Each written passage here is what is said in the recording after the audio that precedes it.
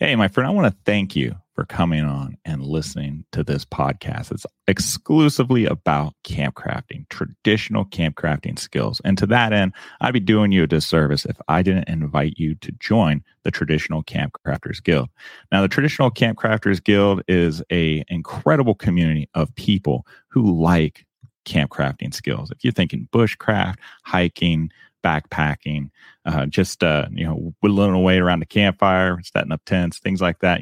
All these things are combined. So if you are ready to embark on a journey into a timeless world of traditional campcraft, then look no further. We are thrilled to invite you to join us. Now, what this community includes is network opportunities. Connect with fellow enthusiasts and seasoned experts passionate about traditional campcrafting. There's exclusive events just for the members. You can gain access to members-only gatherings and workshops designed to elevate your outdoor skills.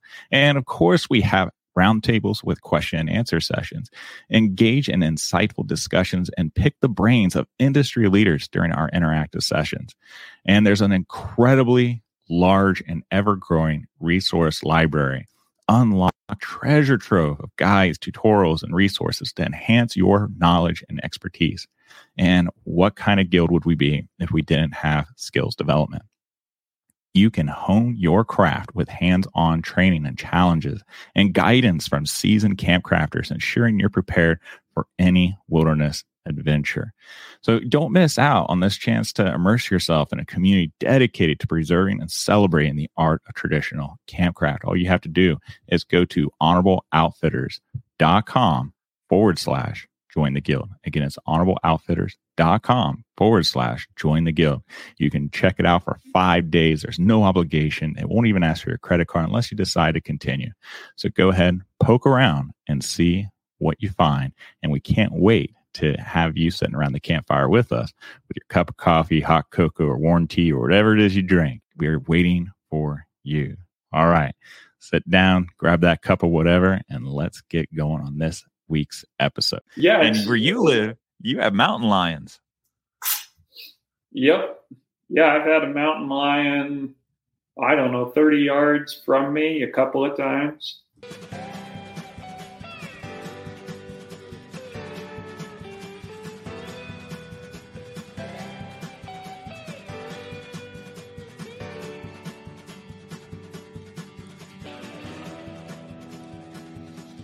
Hi, thank you for joining me today on Campfire Chats with Honorable Outfitters. Today we have a very special guest. We have Richard Harleman coming from way out west. Now, Richard, just like myself, is a fellow YouTube creator, and he is a reenactor, a living historian. He's a camp crafter, bush crafter, and he lives off-grid. And he's come all the way from out west to join us and teach us and discuss how he's grown in all of his amazing skills that he's acquired over the years. And that's what this whole channel is about, is listening to others, engaging in awesome conversation with fellow campers, and seeing how we can grow as campers as well. So Richard, I really appreciate you stopping by. Now, before we dive into his background, I always want to make sure to say thank you to our patrons on Patreon, because without their support, this channel just wouldn't exist. And, we got to have someone to help pay the bills, and our Patreons certainly do that. Now, Richard lives on the wild side of life with horses, dogs, goats, and chickens, while also doing his own style of historical bushcraft, focusing on the 1860s. And it's interesting, he didn't list his lovely turkey. Now, if you watch his channel, especially recently, he's got a turkey friend that follows him around like a loyal puppy dog. So when you check out his channel, you'll definitely notice his big old turkey. All right, let's bring Richard on. Oh, Richard, you're in the jail. What happened? Yeah, well, they let me out on occasion, especially for special occasions like this. Oh, that's so cool. Where are you at? I'm in a ghost town called Shaniko, and this is the old jailhouse. So there's 3 cells there. If the lighting will work, in my head, get out of the way. But yeah, this is the old jailhouse. It's one of my favorite buildings because back when we were kids, we were teenagers, and we'd come down here to do gunfights, and this is where we would sleep at night. So good memories here. Wow, what a cool opportunity, man. Now, have you been, in your historical dress even for that long, ever since you were a teenager? Or is this a new thing that you do every day? Well, I wish I could say that when I was a teenager, I had the right historical clothing, but it wasn't until, I think 4 or 5 years ago that I figured out how inaccurate my clothing was when I discovered the Who Wore What page on Facebook. And that's when I started figuring out that I had a lot to learn. And then I got my correct outfit from learning on there. Now, since you brought up you had to learn, when I found your channel a couple years ago, you were doing everything just like the old cowboys did, and you were very open about it, like your failures, your successes, and you would talk to us about those awesome opportunities. At one point, I remember you even decided to just jump in the creek with all your clothes on and everything in early spring, which I thought was nuts. But you did it, and you just wanted to experience it. Yeah, that's kind of that getting in the creek. That's a good summary of how I do things. I just jump in and kind of see what happens. Yeah, there was snow around. What started it? What's that? What started all that? All of this? Yeah, it's a funny thing. When I was like 13 or 14, somehow I had what I call my personal renaissance, where for some reason I just started taking a liking to the old ways. I think it kicked it off with reading Mark Twain, his Tom Sawyer book. And then after that, I read the Laura Ingalls Wilder series, which a lot of people might think is a girl's book, but her pa is like the ultimate man. And so right. There's a lot to be derived for men. And as a boy, I read that stuff. And at that time, my mind, it's kind of a weird thing now looking back, but everything I looked at, I thought in terms of, well, did they have it back then? Because that's the only thing that I want in my life. Unfortunately, I kept putting off the lifestyle until recently, well, 6 years ago now, I guess, when I finally realized, I'm just getting older. I got to do this if I'm gonna. And so I just jumped in. Man, that's amazing. When I think the first comment I left on your video was, man, you are living the dream. Now, did you already have the skills for the most part to jump into it with living history experience or camping experience or anything like that, or professional experience? Not a lot. What I did have was when I was 16 years old, I got involved with the Mountain Man Rendezvous group in my town. And fortunately, I got under the wing of this old guy who has since passed away. But his name is Vic Josso, Frenchman. And he took me to the rendezvous with him. He got me deals on stuff like my Baker tent, which isn't the correct tent, but at the time I didn't know that. And it was white canvas. So I had all my own gear, and I'd camp near his wall tent because I wanted my own camp. So I guess that would be it. That was when I learned how to use flint and steel, which, once you've got a fire and a bed figured out and how to cook over fire, which I did back then too. I used a Dutch oven. So once you got those basics down, then you've really got enough to just start doing stuff. That's how I see it. So why'd you start out with the Rendezvous? Why not Civil War? Why not World War I or II? Or I don't know. Why Rendezvous? The Mountain Man era more appealed to me. I'm not a military type. I don't like the structure. I don't understand beyond preserving history, because I like all history. I do not understand why guys do the military stuff when you could just go out by yourself like I do and do But some people are different. I don't like the Mountain Man stuff that appealed to me because that's more animal-like or more wild. And when I found out, I bought a little black powder pistol at a gun show, and the guy told me about rendezvous. So I went to a turkey shoot, and from there, that's where I met Vic, and we got started doing the Mountain Man stuff. Man, that's cool. Now your channel is all about living off grid, and it's a neat blend of the historic with the contemporary. And in today's society, I think there's a lot of people who are really wanting and desiring, or at least drawn to that kind of lifestyle. Maybe not the history aspect. I don't know. I'm a little partial to that, but the living off grid aspect, like you recently, you're figuring out how to preserve meat out in the wild, like out in the open. So, if you were to give somebody some advice and where to start out in that direction, what would you tell them? In the direction of meat? Of living off grid. Oh, of living off grid. Well, the way that I look at it is first simplify your life. That's the main thing. That's why, because a lot of these off-grid channels that are on YouTube, the way that I look at it is it's like they're trying to take city life and make it rural. Where, right. I mean, what's the advantage of that? I mean, especially like, well, we got to have our AC and our freezers and all that, blah, blah, blah. Then just stay in town. It's way easier. It's probably cheaper to just be connected to power, in my opinion. I mean, I know I do get the draw of wanting to be rural, but to me, simplifying your life, because to me, it's all about freedom. And you don't realize how bound you are until you start letting go of things. I'm a very sentimental person. I love keeping keepsakes because it brings back memories, and I just go down those memories.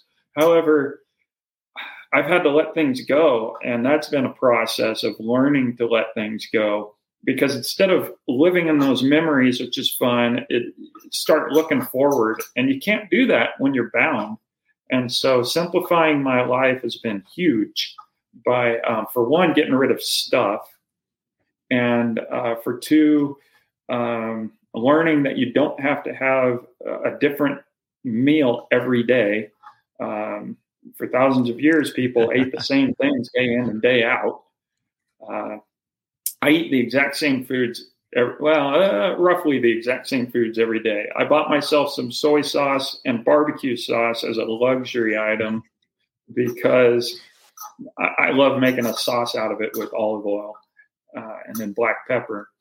But I don't need it for a long time. For months, I went without it because I was minimizing my food so that I could minimize anything that I had to buy. And so if you start, even if you're living in town, if you start recognizing your patterns and cutting out what's not essential, then you start streamlining and it's easier. Another great example is I haven't used shampoo in my hair for, I think I did once on accident because muscle memory, I was taking a shower. But basically the last year or two, I don't know. And you'd be amazed. My hair doesn't stink. Trust me, my mom would tell me. I hug my mom when I see her, and my mom's honest. And she would tell me, because that's a lot of people tell me, yeah, it probably stinks, and you just don't notice. No, people would be telling me. I have trusted sources. And other people have started doing it too since I gave the example, and other people have done it, and they found that the solution, that the results are great. And so it's things like that you discover that you don't need to hang on to, and you can actually let go, and then it makes it simpler when you're living off grid. What's your background and education? Because you said you got involved in history at a very young age, at 16. Did you go on to college? Are you a self-taught? What's your story in that area? Oh man, well, so I was an exemplary student up until second grade, and And then in the 9th grade, I dropped out of school because I'm going to brag a little bit. This occurred to me. In the 9th grade, my English teacher for literary class used my setting description that she gave the class as a challenge. She used mine as an example. Well in done. welding class, the first time I ever used a arc welder, the teacher used my puddling as a technique for how it's supposed to be done. And in my science class, it was an advanced science class where the teacher told us work on this problem, and I thought it was a weird joke because the answer was obvious, and so he used that as an example of, guys, yeah, he's got the answer. That was my schooling experience in the 9th grade, and I know I'm bragging a little bit, but school wasn't for me because my learning style just didn't fit with the rest of the people. And that's not to say that I'm smarter than other people. I pick up on things that people don't pick up on. Other people pick up on things that I totally just miss, and I look like an airhead. That the schooling system was not fit for me. So I quit in the 9th grade. My mom attempted to homeschool me. Mostly I wanted to just go and be a man. And so I worked with my dad. My dad had a sawmill operation where we made survey stakes and tree spreaders. And so I worked with my dad and got to interact with men and learn how things happen. And then my mom got mad and made me go to college. And so.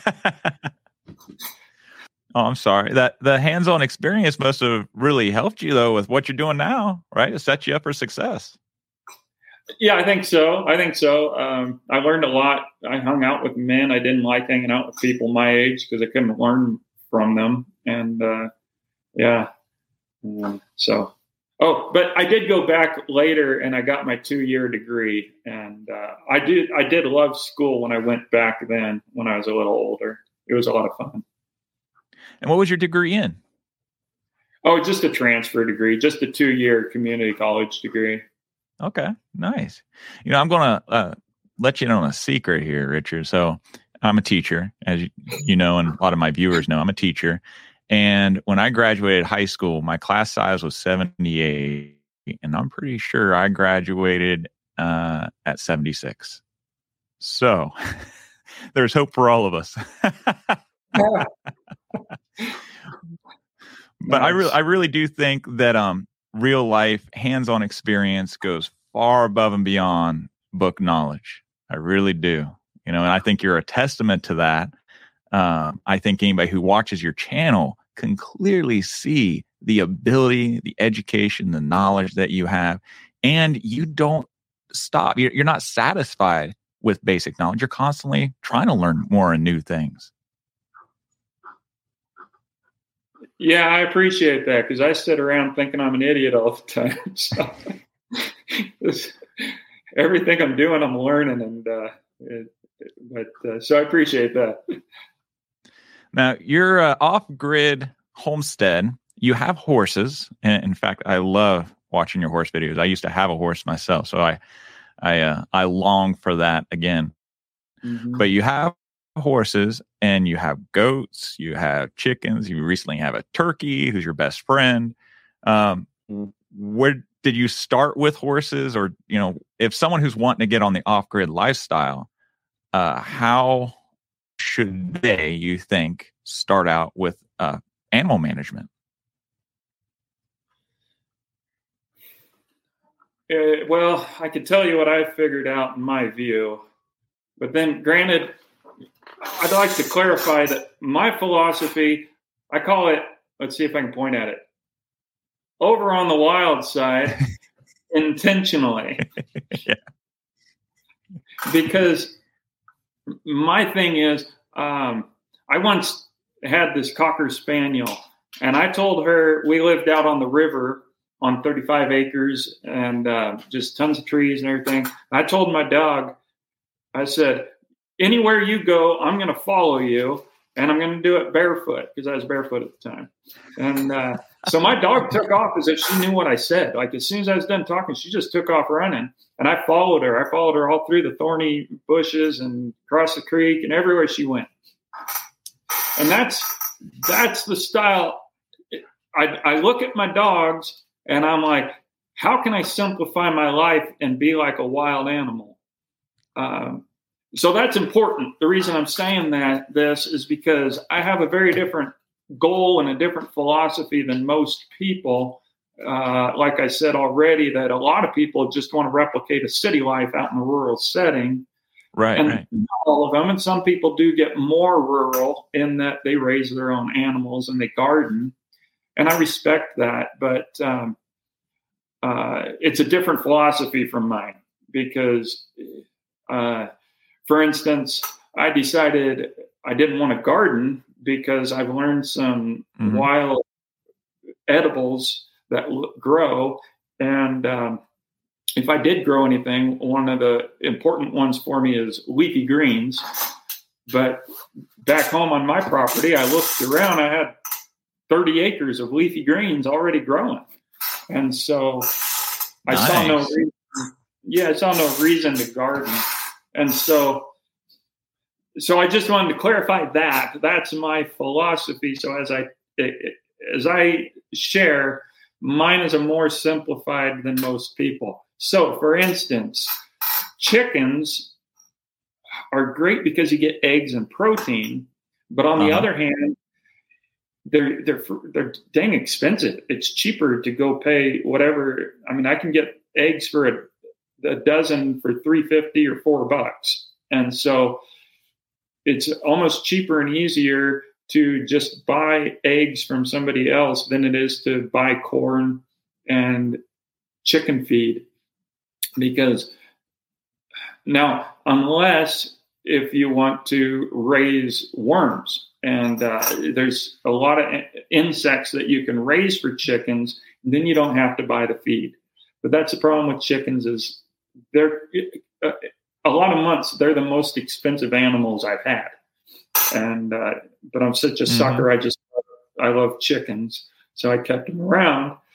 And while my horses are out eating grass on property that's going up in equity, and so the horses helped me increase my personal wealth, while my chickens are just an expense and might give me eggs for 2 years. This year, I'm finally starting to get one egg reliably. So, oh my. Yeah. So I have a lot of different views than most people. I wouldn't recommend getting horses. Do not get horses unless you want to do the Old West thing.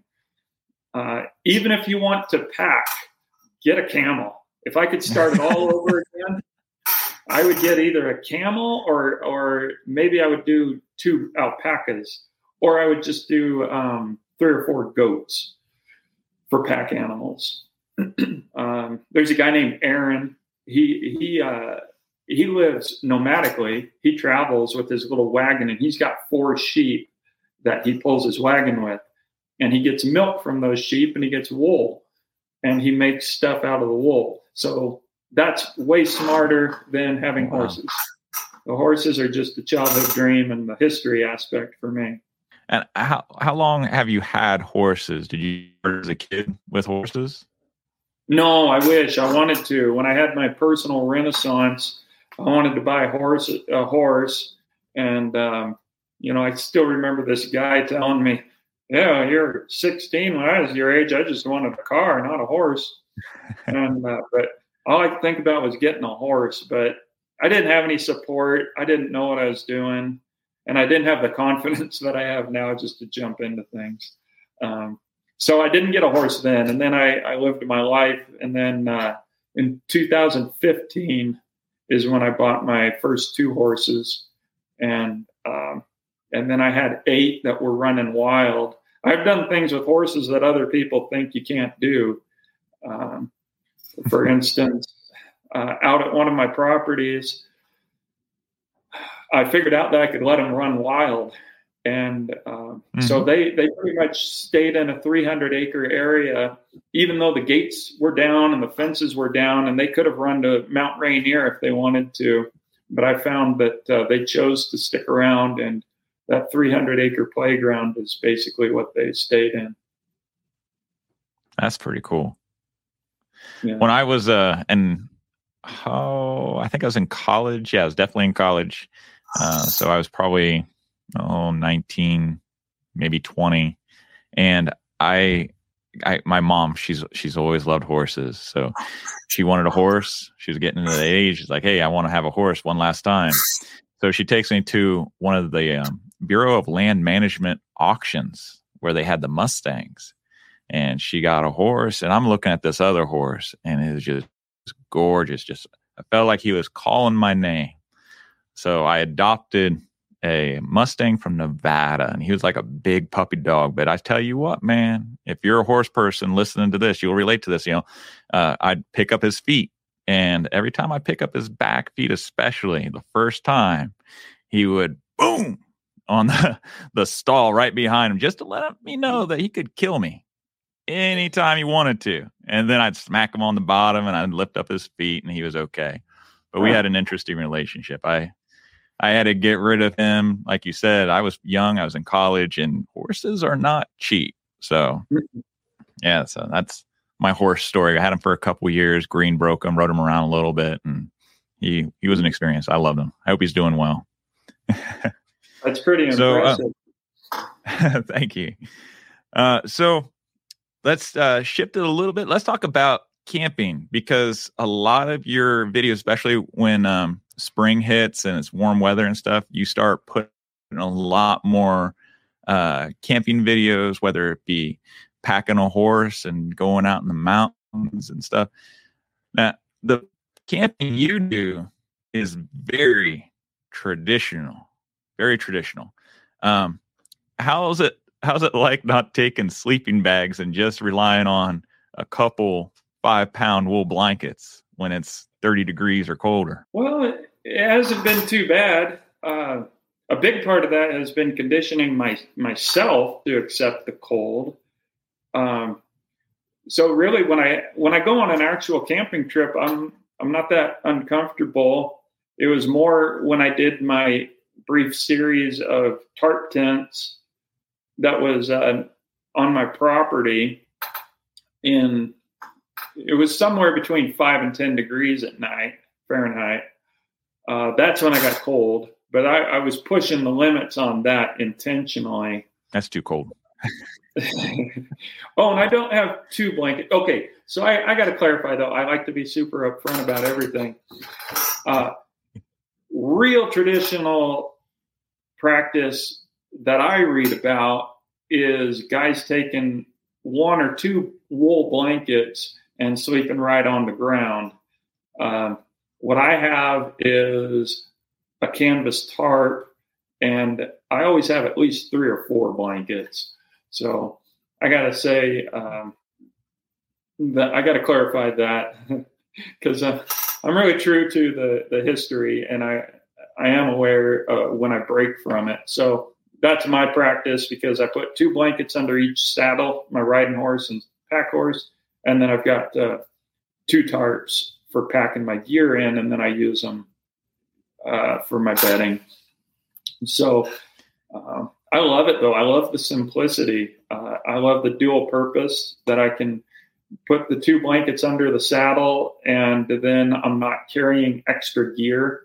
Because like I said, if I could, I'd rather be like an animal. I envy my dogs who can just go and they like to dig a little hole and sleep in it. And I have to carry stuff. So, are you planning any upcoming spring campouts that same way? Yeah, definitely. I'm working on it. As a lot of people know, I'm in Oregon, which is a new area as far as going out and camping. And I haven't abandoned home. I still have tons of places I want to go and ride there. But while I'm here, I'm looking for places that I can go. And I think I have 2 good routes now, both of them going to rivers, one being the John Day River, the other one being the Deschutes. And I got to go explore them. Yeah, one of these days I want to get down there and check them out and see what kind of route I have. And then I have a new challenge in that I'm training barley mash to be my riding horse and my mare to be my pack horse until my mare is rideable and she'll be my riding horse. And so that's a new challenge for me. So my trips might start with me walking most of the time, but I hope to get out camping very soon. Now, when you go on your horse treks, do you end up taking like a couple bags of feed for the horse, or do they just forage on the grasses and the fodder that they can find? Yeah, they just forage. There's actually a ton of grass available. Yeah. When you go camping out, you usually take your dog from what I notice, but have you always gone camping with one of your animals, or do you go camping at all with just by yourself? Let's see. I always go with my animals, and there's a reason for that. I'm trying to think if I went without a dog once. Seems like I did a hunting trip where I didn't have a dog, but I don't think so. I think I've always had my dog because they're my defense. Like my dogs, they are very territorial, and so they keep the animals away at night. And honestly, I think the people who camp without dogs are impressive because I'm so used to them.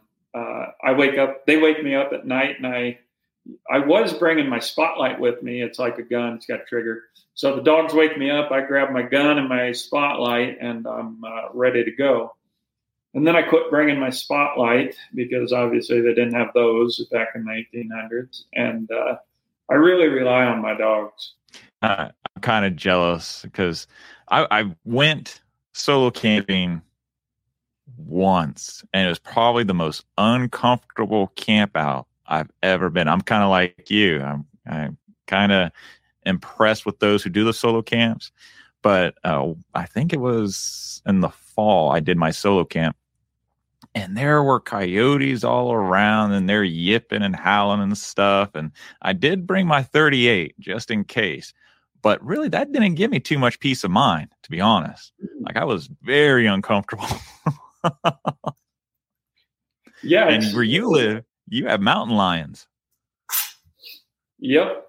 Yeah, I've had a mountain lion, 30 yards from me a couple of times. A few times if you count at my other property, but at the one property, had mountain lions. I did see one night when I was hunting and I had my dogs and I had my Spotlight at that time. There was a cat walking on a log.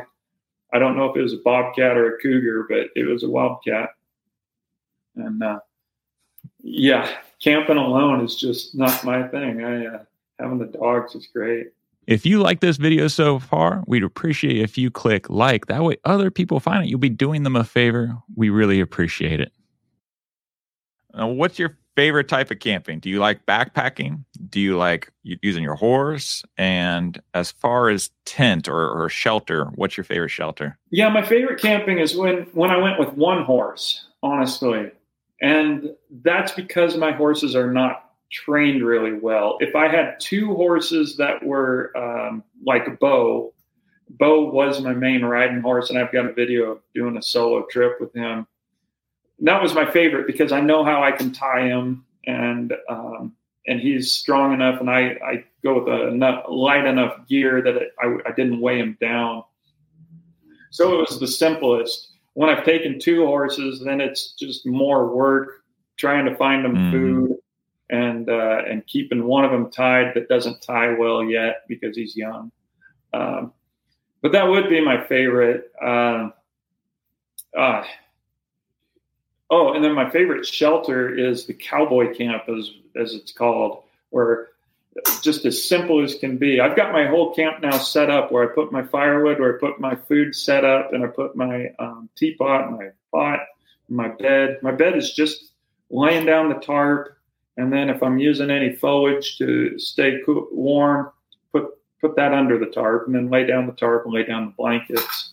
But most of the time I can get away with just blankets because I got 4 of them. And so just as simple as can be. You've mentioned in your videos before, the kind of wood that you have in your area is usually not a hardwood. It burns up hot and fast. Do you use backpacking stoves or some other type of artificial cooking methods besides fire? Traditional fire? Yeah, I got really good last year at cooking over wood, because all year last year, even through the heat of the summer, I never did start using propane. I just cooked over wood. So I got pretty used to being able to know, okay, I'm going to need about that many sticks, and I got my cooking done. And I figured out that if you sit 6 feet or more away, just treat it like COVID, then then the heat doesn't bother you, because it's hot enough. You get away where the heat doesn't affect you. So you just go over, fill it with a little more wood, and when you have to, and that's tolerable. But yeah, that was at home. When I go camping, if there's burn bans, because I live in a dry area, then my method has been an alcohol stove, because there's no O-rings involved. It's just a little can. And then you just bring alcohol that I used to be able to get at the dollar store. And it's super simple, and it's pretty lightweight. So that's my go-to when I can't do fires. Now, knowing you, is this a homemade alcohol stove, or is this a manufactured that you purchased? Absolutely homemade. It's the cheapest one I could find. And then I figured out you can go even cheaper. Honestly, you can just get so the one that I use is called the Fancy Feast, if you want to look up videos on it. But they told me I had to get this special cloth. I think it was welding cloth that you line it with. And it's a good design. It takes Fancy Feast and the tomato paste can and this cloth. The cloth kind of works as a wick. But I've tried to see how simple I can go. And I took like just a tuna can, just throw some dirt in it, add alcohol, and light it. And that works as long as you're not, putting your stove right on top of it. If you got room. So just a tuna can with the dirt and alcohol, and I might try doing that again this year. And it would make it a little bit wider than the tomato paste can. But yeah. I would have never considered using dirt to wick it. Yeah, it worked great when I did it. It's been a few years, so I need to do it again, make sure it's up to par. Yeah, you need to show that in one of your YouTube videos, man. Like, that's cool. That'll change the world. Yeah, I should. I'll get a tuna can and practice and demonstrate it. When you were younger, you said you hung out with men. You worked in the lumber mill industry, things like that. So you were pretty self-reliant. You grew up with a self-reliant mindset already. Did your dad teach you how to camp, or did you go camping with your family? Where does that start? My dad didn't. I mean, when we were kids, we went camping, but that was totally dependent on my dad. He'd just set up a tent, and Mom would lay out bedding. We were just kids, and we just did campground camps, and that was a ton of fun. But no, mostly it was just trial and error. Like one error, the first time I ever camped alone, I went up to a lake with my German Shepherd, and I set up my rendezvous tent, and I got, let's see. No, actually, I was comfortable that night because I cut a bunch of fir boughs and made a bed, and I was pretty comfortable. It was when my dad and I went to that same spot, and I didn't check the weather or anything, where now I watch the weather really close. And anyway, it got cold. It got dang cold that night. And it was just miserable. And so I figured out, so that was one of the errors. And then, so when I went and made the fir bough bed, I was warmer, but I never really watched how cold it got. That's what I do now. Big time is okay, it's going to be in the 20s tonight. How much gear do I need to be warm when it's in the 20s at night? And okay, tonight it's going to be in the teens. So what do I need to do different? And how much has my body adjusted? Last winter, I stayed in my teepee for a long time. I was quite proud of myself. It was getting down into the teens, and I was still sleeping in my teepee with no fire through the night. So I'd get up, just get out of bed, and start a fire. And So you watch the temperature and figure out what you need. So now as long as I got a rough idea of how cold it'll get at night, I know what I need to take with me. Wow. That's a lot of experience then to get to that point for sure. I'm not at that experience level. No. And I thought I do a lot of camping, but I think your lifestyle really has given you the edge on that one. Yeah, I used to sit in my cabin by the fire, and it'd be blowing or snowing outside, and I'm thinking, I need to be out in that. I need to be camping in that. It took me a few years before I actually got to getting out in. Intimidating, that's for sure. I mean, hypothermia and other cold sicknesses, that's no fun. Yeah, I went slow. Like, first I started living in my cabin, but I always had a good warm stove, so I'd sit there with the door open. But I'd go outside and I'd get used to the weather, and then I started. I don't remember when I did my first outdoors. I guess I stayed in my teepee when I had it set up down here as an Airbnb, and I kind of started doing it gradually, and then I saw a cold night would be coming up, and so I'm going to give that a try, and then the more I did it, the better I got adapted and figured it out. Now, there's a thing that you keep bringing up is getting acclimated or getting conditioned to it. So I think that's probably some pretty solid advice to those of us who want to do more long-term cold weather camping, or maybe just even if you're starting out, you don't want to jump into it. You want to acclimate yourself. Is that what you would suggest too? I do. I think that for me, and I kind of think it's common for a lot of people, it's fun to watch all the bushcraft videos and camping videos, but then it's like we put our own weight on our shoulders of, that's how I have to do it if I do it, or else I'm a phony. And once I got rid of that stupid mindset, all of a sudden doors opened up. And I try to convey that people, for whatever my opinion is worth. I really want people to just have that freedom.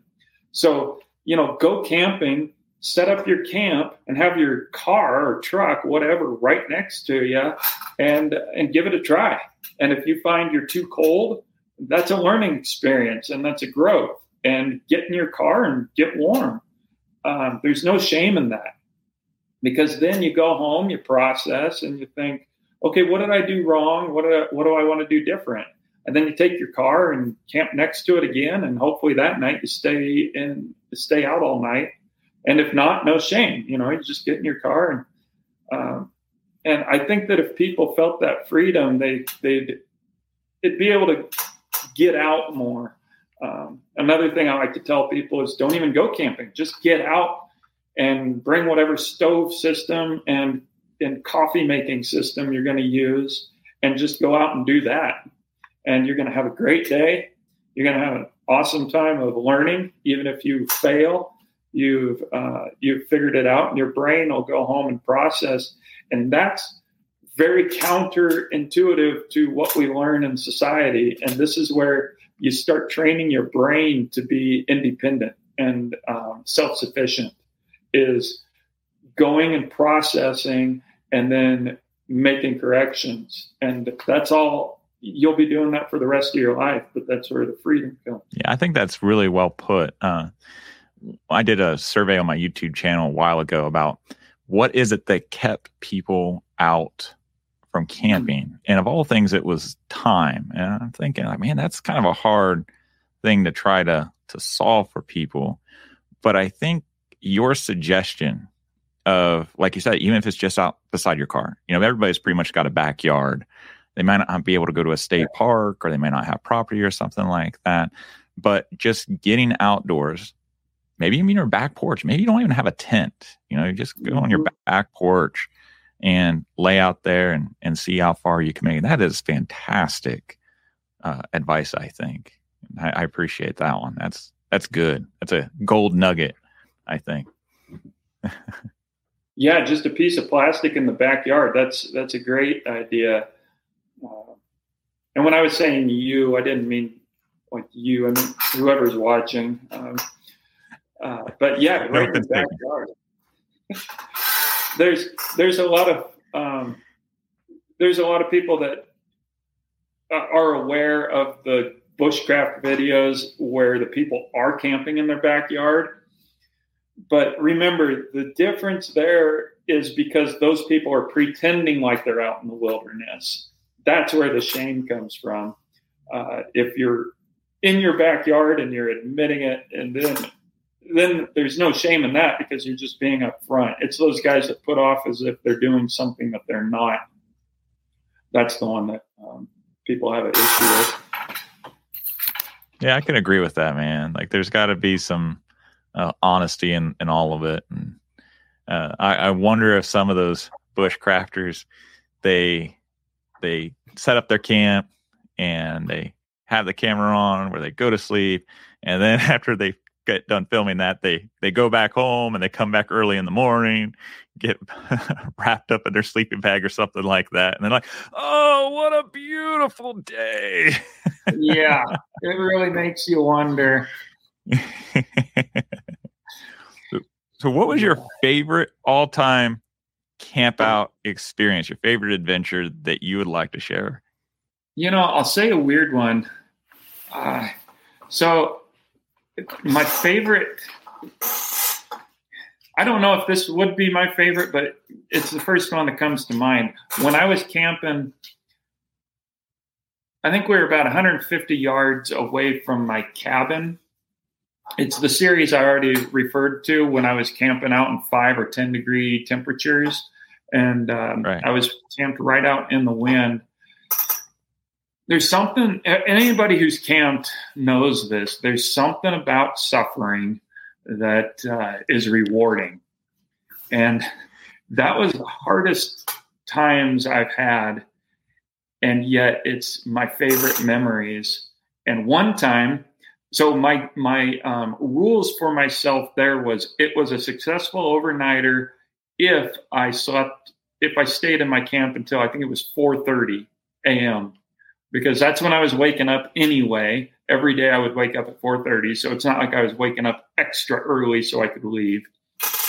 But for those were experiment practices for me. So as long as I stayed till 4:30, I considered myself, okay, I've achieved what I was hoping to do. And then one time I actually okay, so when you wear Old West clothes, you wear a long shirt, you wear suspenders, and then you got a vest with about 10 buttons on it. And so on my trek back to my cabin, where I had no fire, I made sure my fire was out so it wasn't warm in my cabin.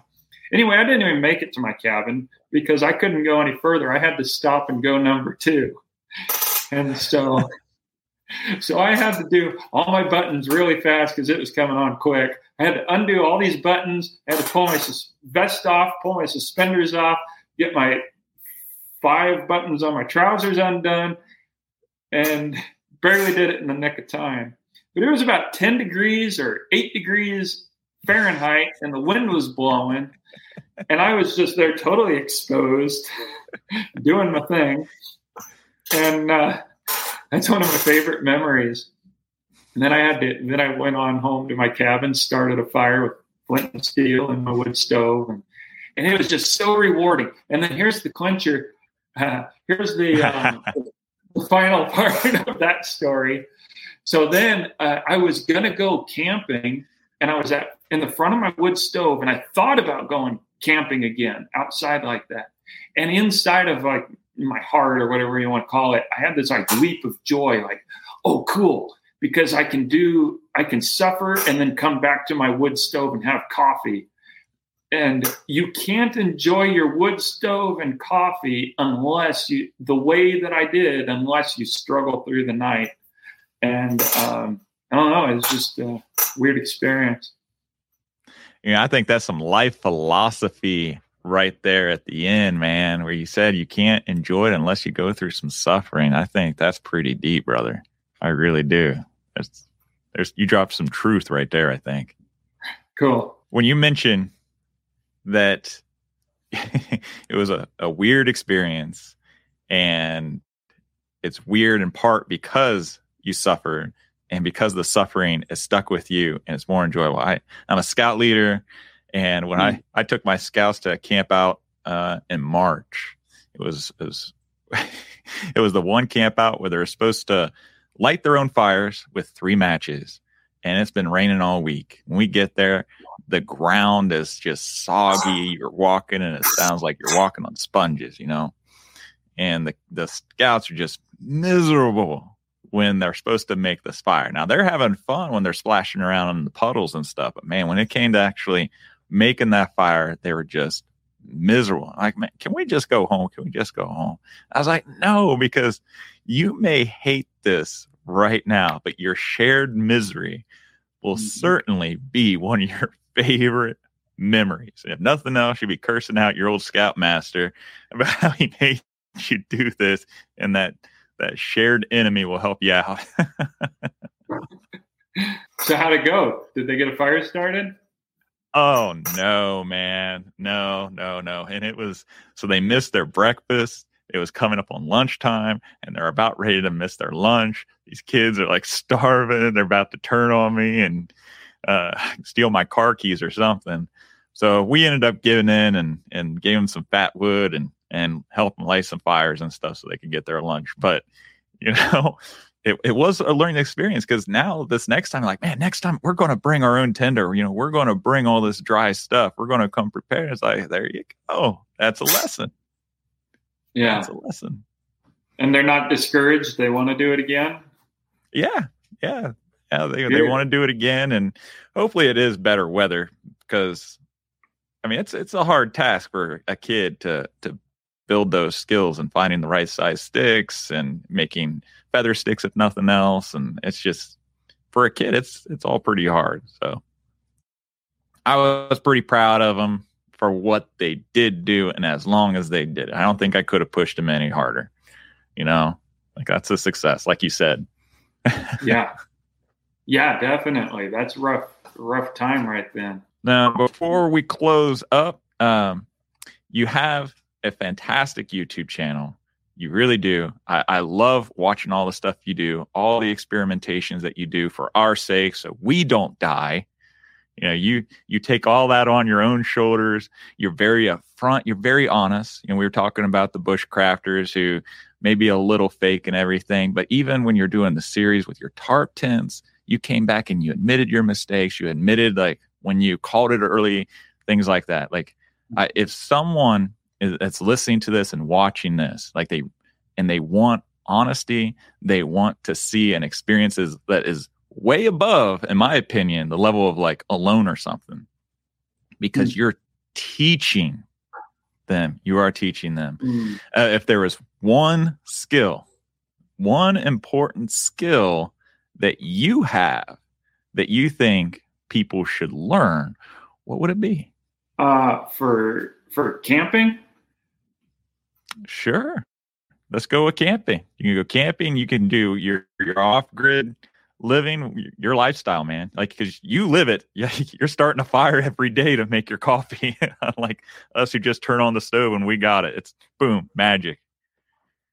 Yeah, okay, except right now I'm using propane. I'm living in my cabin with propane. Just wanted to clarify there. I ain't living. Yeah, it is. Really convenient. Okay, I would say the most important thing that I find that, and it encompasses all of it, would be simplicity.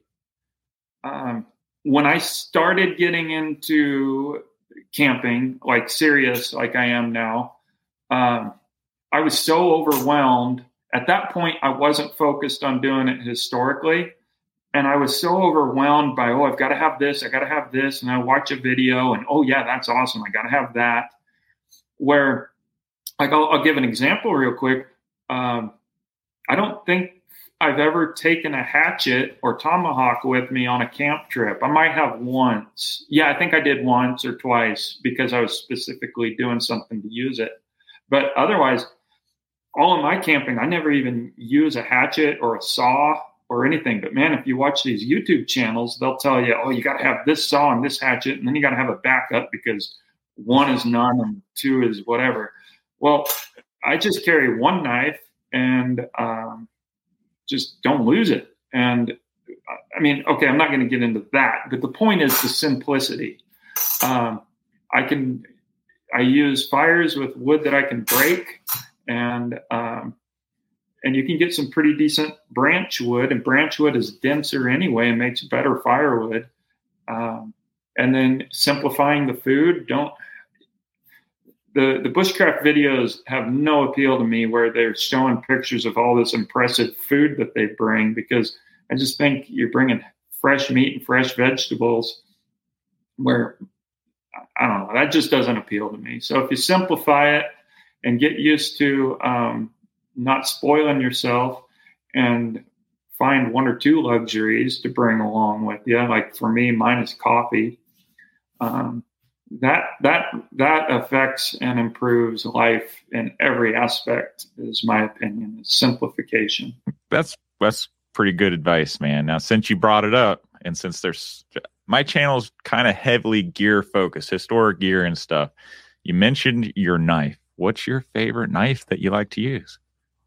Oh, darn, I don't have it on me.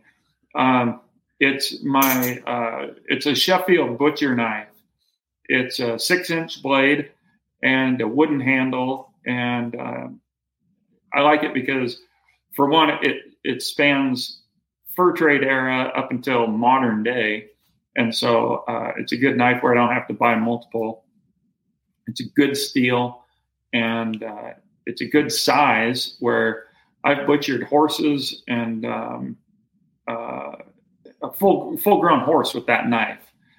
Cut off the legs, cut off the roast. So it handles everything. It's big enough to be used as an effective weapon if you need it. And it only cost me $25. They're $40 now, but super effective, traditional, and does everything you'll need. Yeah, you can't beat English steel, man. You really can't. It's good stuff. Most of my straight razors are all English steel, and I adore it. All right, what's your favorite piece of equipment? And it can't be a knife. Can it be a gun? Ooh, yeah, sure. Could be a gun. What's your favorite gun? I mean, I'm just a gun lover, so I mean that's my favorite anytime. I can't narrow it down, so I'll just show the one that I've got on me. I've shown it before, but I like this one because it's very tiny, so it's very minimal. If you can't tell, I'm into minimal. It's not super high powered, so it's not really effective for a lot of things, but I can wear it all day and I don't even know it's on my belt, where my Peacemaker type revolver does get heavy after a few hours. So it's a beautiful gun, and it's lightweight, and so I love it. Is it a 36? Oh, sorry. It's a 31 caliber. It's the 1849. Okay. I forgot to say. I apologize. It's the 1849 Colt pocket revolver. It's the most sold gun. It was his most sold revolver up until he came out with the 1873 model. I'm a Remington guy myself. I got an 1860. What is that? Is it a 63? The pocket one?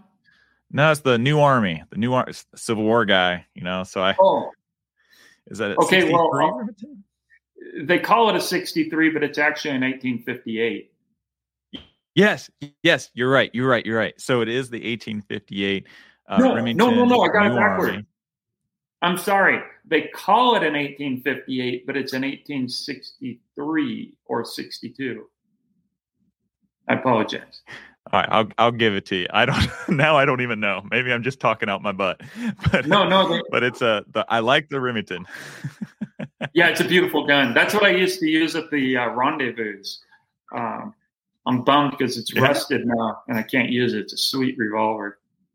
I bought my revolver at a gun shop, and it had a little tag on it that said parts. And I was like, man, it's $75. That's pretty sweet. I'll see what I can do with it. Nothing else. So I brought it home and I was tweaking a little bit. The trigger, that has like a little notch that the spring catches on. It was, I think, filed off to make it a rapid fire. So I went ahead and I put a little bit bigger notch in there, and it worked wonderfully. I love it. Oh, man. You know, you can drop the cylinder out a lot easier than the Colts, you know, because of the wedge. Mm-hmm. So that's why I love it so much. Yeah, those are sweet revolvers. You still have it? Oh, yes, sir. I love it. 45, absolutely. Yeah.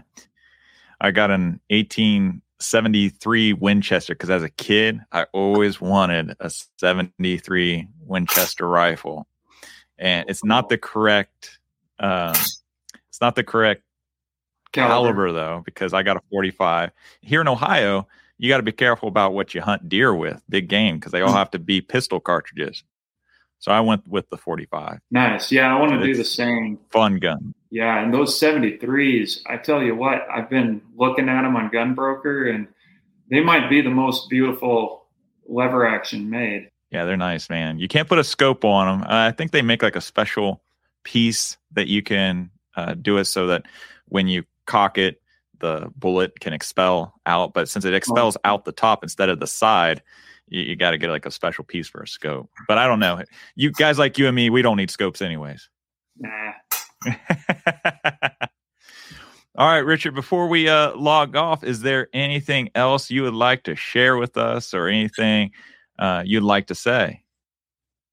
I think I hit on the important stuff. Really appreciate what you're doing. I love your channel and how you're preserving history. Well, I appreciate that, man. I appreciate everything you're doing as well. Folks, you got to get on YouTube. You got to check out Over on the Wild Side.